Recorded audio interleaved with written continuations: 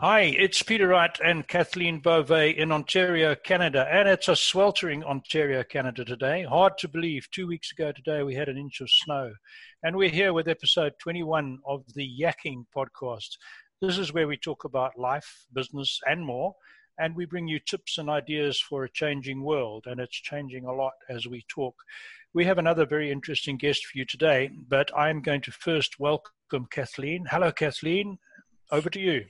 Hello, Peter. Hello, everyone. Thank you again for tuning in. We so appreciate you. And yes, we do have a very special guest with us today. In fact, I've had the great pleasure of meeting her some time ago, and you'll find her story very interesting. We'll get to that in a moment. Please welcome Tanya MacIntyre. Tanya has a website called Gotta Love Love, and we will caption that at the end of this episode. And she also has a radio show called The Good News Only. And she's also very well known as our perpetually positive pal. So Tanya, without further ado, please tell us a bit about yourself. Thanks so much, guys. Great to see you again, Kathleen and Peter. Thanks for having me on your podcast. I love this format. And I think what the pandemic has done for me has made me appreciate technology for what it is. I mean, we are so fortunate to live in this era. And I just love this. I facilitate addiction recovery meetings. I do face-to-face meetings. And since the pandemic, I've been doing them on this platform. And I have to say, people are different when they are in an online platform in the comfort of their own home, as opposed to being in strange surroundings, meeting strange people. So I am just loving this, I guess I'm living up to the perpetually positive pal thing, always looking for the positivity in crisis, right? And I think in every crisis, we have to look for opportunity. The only certainty of life is its uncertainty. So I'm grasping that sometimes by the skin of my teeth. Very good. Tanya, I know from talking to you before and reading on your website, you've had a long career in journalism and broadcasting with a couple of switches, and we'll get onto the switches a bit later. Tell us about your early years in broadcasting and journalism. I know that you went through a bit of a transition, but how did it all start? Oh, wow. It started with, I went to a Catholic high school, so my guidance counselor was a nun. And when I told her I wanted to be a foreign correspondent and travel the world covering global events, she said, "Oh no, dear, that's no vocation for a lady." So my dream was derailed for a while. I ended up going from one end of Canada to another, from the East Coast to the West Coast. And I happened upon a Japanese man who was running an oil and gas corporation at the time in the late 70s, early 80s. And he had a lot of friends in the stock market world. And one of those friends, I used to screen his calls for him. I was his administrator. I believe we called it executive assistant at the time. Mm-hmm. So the only really wise thing I did throughout high school was take typing, because it actually got me that job. Between that and my handshake, he said, kind of clinched the deal. And he was a wonderful mentor. And when I was screening his calls, all the stockbroker friends used to comment on how great my voice was. And I said, I really appreciate you saying that, because my dream was to be a foreign correspondent. I wanted to be a journalist. And one guy, Doug Hall, bless him, he said, "Well, have I got a deal for you?" He said, "If you're willing to get up with, the birds, the break of dawn, and come in to the radio station and do my business report, I need somebody who can read the markets, do a comprehensive, concise business report on the local radio station in Vancouver." And I thought, wow, what a great opportunity. So I did that for a couple of years, and one opportunity led to another. So I actually launched my journalism career without a journalism degree. Right. Interesting.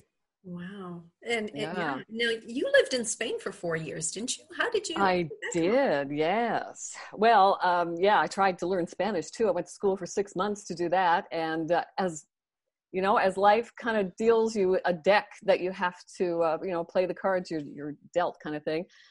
I'm not academically inclined. I could not pick up another language. So I think some people are adept at languages. Some people are not. I clearly was not. Not to mention there's a huge British expat community and German expat community in Majorca, Spain.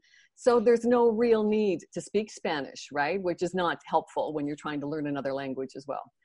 So that 4 years, I actually was helping business professionals perfect their business English. So yay me, before I left for Spain, I went to Wilfrid Laurier University and I got the TESOL certification, teaching English as a second language, thankfully. So that got me through my 4 years in Spain. Well done. Oh, that's interesting.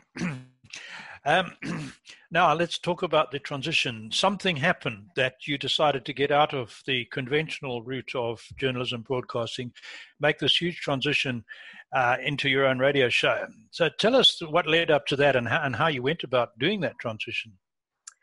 Well, I started to get odd feelings, throughout my career. I was a news junkie, literally. I lived and breathed news for as long as I could remember. But then I started to see the corporate side of things and the agenda that corporations typically run, and I thought, wow, this is all skewed. People are not being informed. They're being misinformed and they're being programmed for an agenda by mainstream media to perpetuate what I like to call the FUD factor: fear, uncertainty, and doubt. And I know this to be true because I am embarrassed to say I was part of it for over 20 years. So what happened when there was an audible click in my psyche, literally I heard it, and it was in 1998. I was one of the first reporters on the scene of the Swiss air crash at Peggy's Cove, Nova Scotia.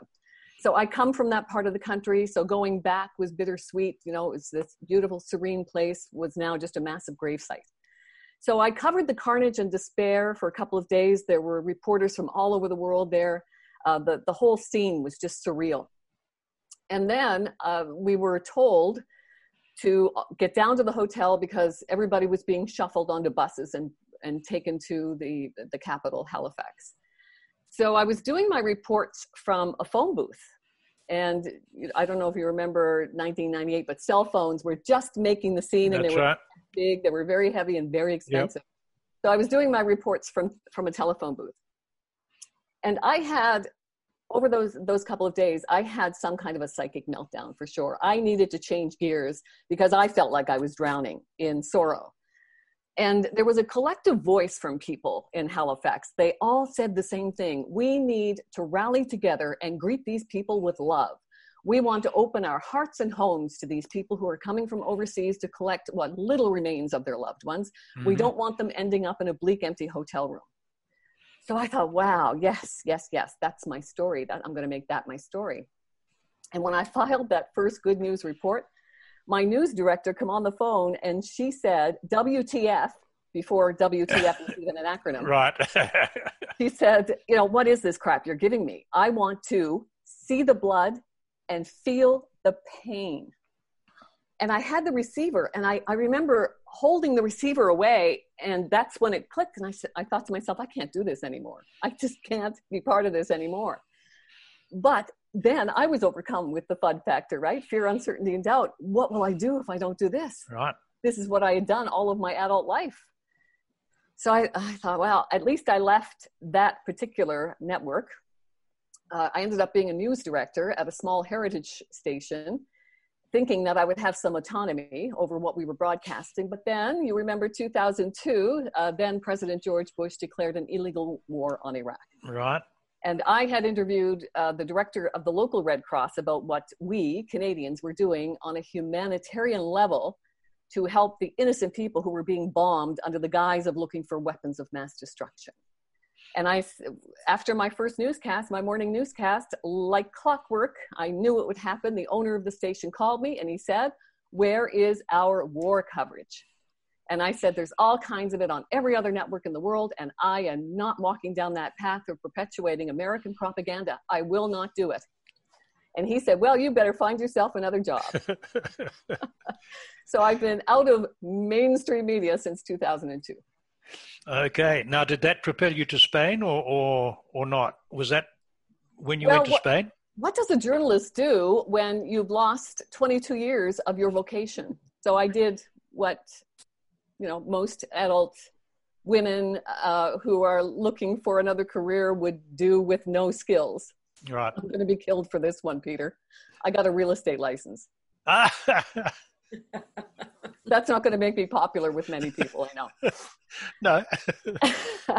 So that's all I could do, right? I had no degree. I had no university.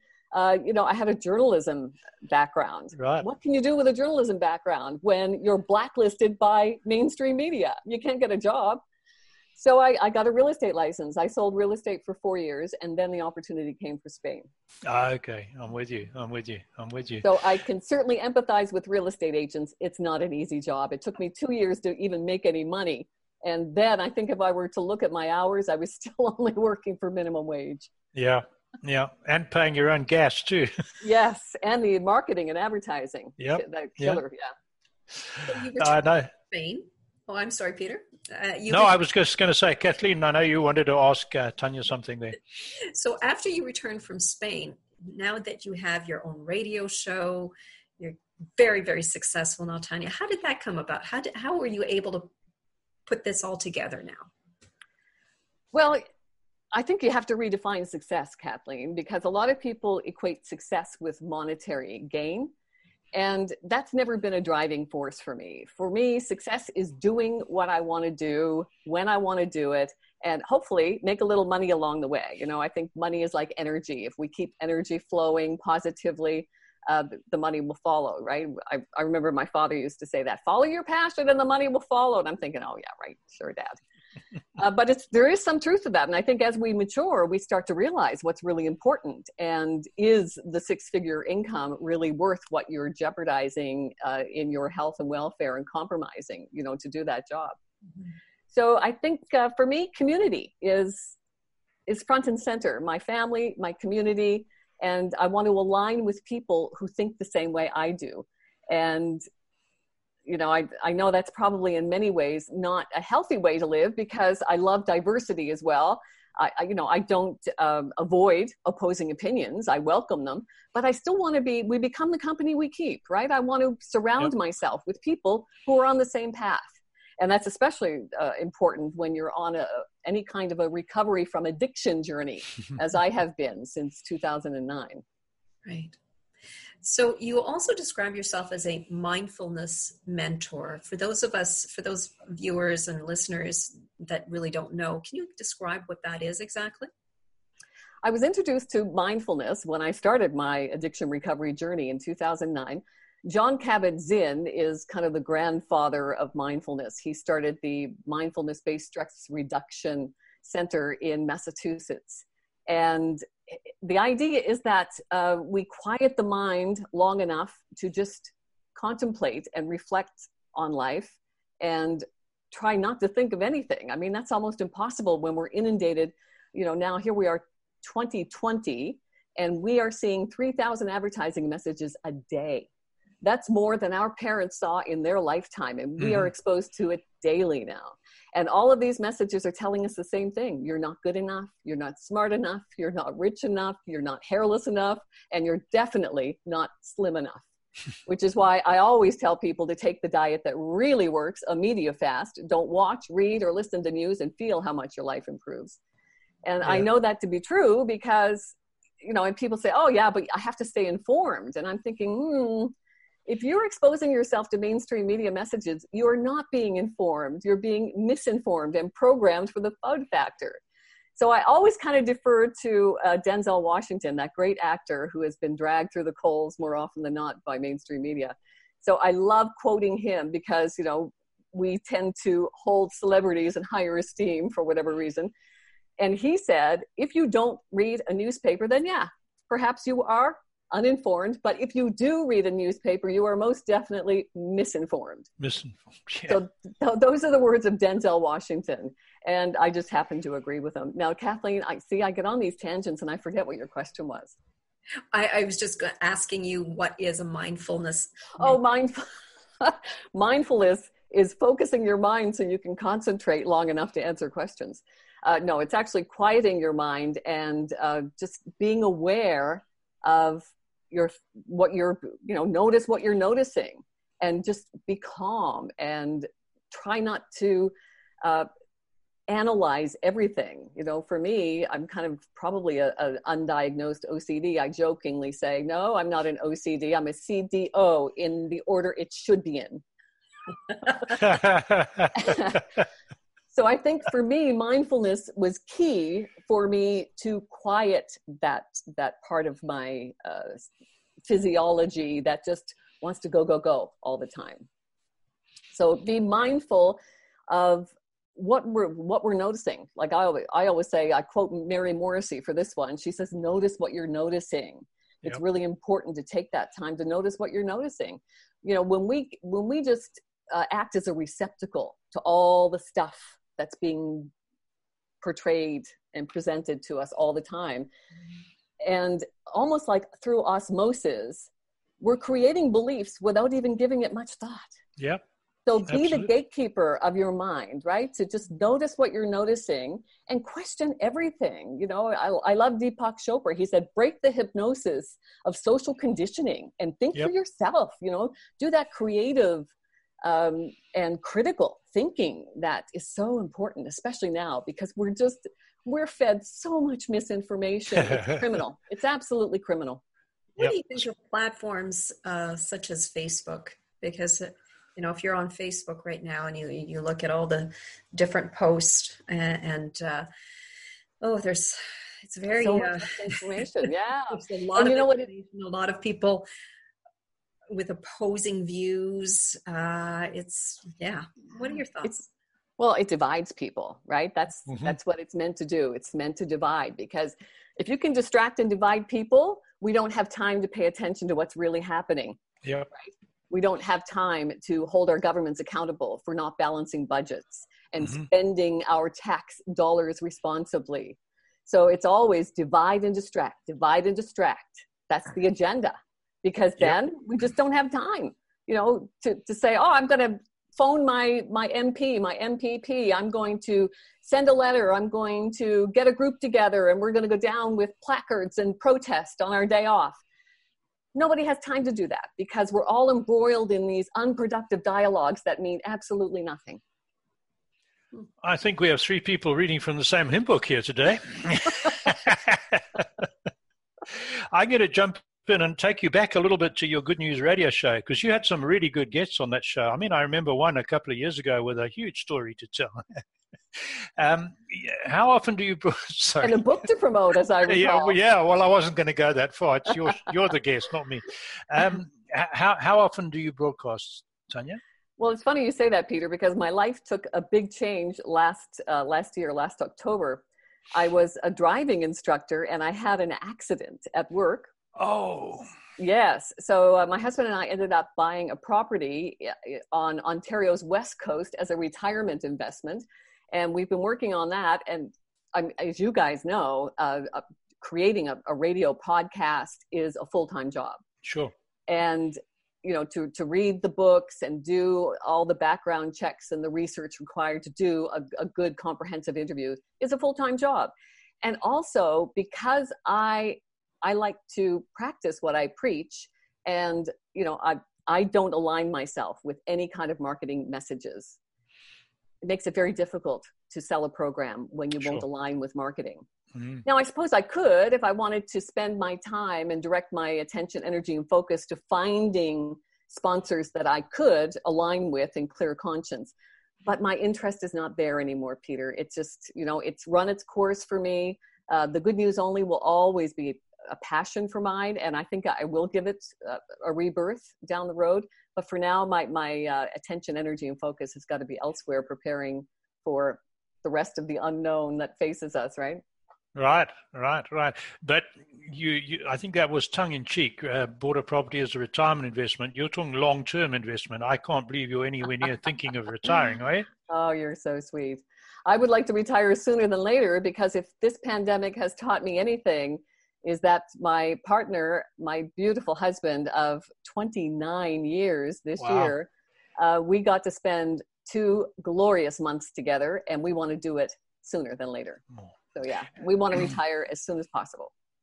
And if I remember rightly, you have your own place now. You had another weekend getaway on a lovely little lake somewhere, if I remember rightly. Yeah, we just had another nice little view of that lake yesterday on our way back from Ontario's west coast. We stopped, and it's Paradise Lake. It's a beautiful spot. Yes. Nice. And that's part of mindfulness as well, right? To just take the time to just embrace all the beauty that's available to us, which we don't have time to do because we're all working, 8, 10, 12-hour jobs, a lot of times jobs that we hate. And it's sad. And I think this pandemic has taught people that there are far more important things than working a job to pay bills and credit cards that are charging you 20, some credit cards are now 25%, right? There's just no way in our lifetime we're going to be able to ever pay off that kind of debt.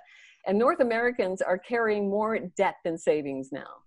Yep. It's just a sad commentary on how we've just been consumed by consumerism, right? And I think we needed this pandemic to say, wait a second, this is crazy. Capitalism is not sustainable. We cannot do this anymore. Right. Tanya, you're also a published author. Oh, thank you. Yes. Philosopher Dad. Tell us about that book, please. Well, I'm so grateful to live in this era where we can self-publish our work. So I would love a publisher to pick up my work, but I wasn't waiting around for that to happen. Sometimes we have to make our own success in life. So I wanted to actually have this book while my father was still alive, because my dad was a single parent. He brought up me and my baby sister on his own in the 60s when it was unheard of doing that back in the day. And there was parenting. Yeah, there was no parenting handbook other than maybe, I don't know, Dr. Spock, maybe he referred to time and again. But my dad was very well read. He loved reading philosophy, thankfully. So anytime me and my sister would go to him with a problem, he would spit out this line of philosophy. So much so that I used to lovingly call him Philosopher Dad. And I wanted to put all of his philosophy in a book and celebrate with him the publishing of this book. But he died before I could finish it. And then I was mired in grief for 10 years trying to finish it. Every time I went to finish it, I would just go back and, keep reliving the sadness. Finally got it done a couple of years ago, and it's available on Amazon. So just go to Amazon and just put in Philosopher Dad, and I've gotten a couple of 5-star reviews. I've gotten 3 royalty checks. Good. That's kind of cool. Okay. I'm going to jump in with a quick one. When you mentioned publisher, Kathleen and I spoke to Anthony Raymond Malinsky, correct? From Mikulski, sorry, I got it wrong again. From Callisti Publishing, I got that part right. He was a really interesting guy. If you go back, I think it was episode 17 or 18, and he does a sort of hybrid publishing thing. He acts a little bit like a conventional publisher, and he works in the genre that you write in, positive thinking and personal development. And we had a good chat to him. He might be a good guy for you to get hold of for down the track. So I'm just throwing that out there for what it's worth. Well, during this pandemic, actually, I started my second book, and good. The title is, What Are You Waiting For? There you are. Be worth getting hold of him. Yeah, for sure. Kathleen, you've got something else. Writers? Keep writing. And keep at it. It took me 10 years to finish Philosopher Dad because I couldn't stay focused on the prize, right? To really just pay homage to the wonderful man that he was. So stay true. Be sure you've got clarity on what it is you're trying to convey, and just persist, because what we practice grows stronger. So it takes practice. Make sure that you're disciplined, to sit down for however long you can every day to do something, anything. Just make that commitment and it will happen. With anything, not just writing a book, with anything. Sure. If you just make a commitment and take small little baby steps, you can't, just one bite at a time. That's all we can do. Right. Did you have a routine when you were writing your book? Did you have like a certain hour that you got up and you or was it just random, just whenever? No, it wasn't random. Everything in my life has to be routine. Otherwise, I won't do anything. Right? I mean, if you look up procrastination in the dictionary, my picture is there. So I definitely need a routine, and I have to stick to it every day. So as soon as my husband leaves for work, he's got a 90-minute commute to go to his corporate job every day. I don't know how he does it. So then I would take that time as soon as he was out the door to go to my computer and dedicate at least a minimum of 2 hours a day, Monday to Friday, to work on that. Mm-hmm. And then it was actually a meeting with Peter when Peter and I got together and had coffee one day. He was just so generous with his time and expertise and wisdom and experience to read the book and give me some wonderful suggestions. And that really kind of that was kind of the fuel I needed to get it done. So thanks for that. Good. I when I spoke to you, I knew you had it all bottled up there, and you just need to finish it and get it out. So I sensed that. So I'm glad that you got it done. That was really good. We've got a little bit of time left. Before we ask you how people can contact you, I just want to go back to something you said a little while back. You were saying people have got time to think with the pandemic and assess their lives. When things get back to something like normal, whatever that's going to be, do you think enough of them will wake up, or what's your thoughts? I sure hope so. So do I. I think for the ones who have the liberty of a choice. So if you've got, a lot of debt that you're facing, for instance, I think that's probably one of the more stressful things in life, is carrying a lot of debt. And we know that North Americans carry more debt than savings. That's right. So I think if this has done anything, it's given people that wake up call to say, okay, even a mortgage, I do believe it comes from the French word, and I don't know the exact French word, but it's like a death promise or something. Like there's death in it, right? Well, mort, M-O-R-T, mort is death. Right. Yeah. Kathleen would know better than me. Sorry, Kathleen. So I think to look at that and say, do I want to be indebted to credit card companies and banks for the rest of my life? Sure. What can I do to not be attached to this, so I don't have to be attached to a job that I hate and is not treating me well? So I think that's going to be a big wake-up call for people. I think you're right. And I think the other wake-up call will be people who don't have any choice because their jobs have disappeared, because there's all sorts of forecasts, and I don't want to get into the doom and gloom, but we know that many, many businesses will not reopen after this. Very true. And those people have to make a huge life change. And I think for many of them, it'll be totally different jobs, careers, probably perhaps moving to smaller towns. I think there's going to be a lot of changes. Interesting. No, I just wanted to get your perspective. So we mustn't run out of time. How do people get hold of you, and who do you want to get hold of you, Tanya? Who can you help? I can help people who want to make a change in life. And especially if you are living with a high functioning addiction, as a lot of professional people are doing. I know I hid mine for a very long time. I managed my addiction by the skin of my teeth throughout my journalism career. And I was keeping company with a lot of people who were in the same boat as well. Sure. So I think anyone who is ready to make the changes, when your life becomes intolerable, that's when change will happen. And I'm more than willing to talk to anybody ready to make that change. Great. And how do they contact you? You can get me at my Gmail account, Tanya MacIntyre at gmail.com. That's TanyamaCintyre at gmail.com. Okay. And if you they can want track to me down social media through that as well. And what about you? I mean, your website is wonderful. Which website should they go to? Thank you. GottaLoveLove.com. The Beatles had it right all along. All you need is love. Love is all you need. GottaLoveLove.com. Okay, we will put that there for everyone to look at. Wonderful. So we're just about out of time. So I am going to say goodbye. Thank you so much, Tanya. And thanks, Kathleen. Thanks to all our listeners. We'll be back again soon with another guest. Thanks, Tanya. Thank you so much.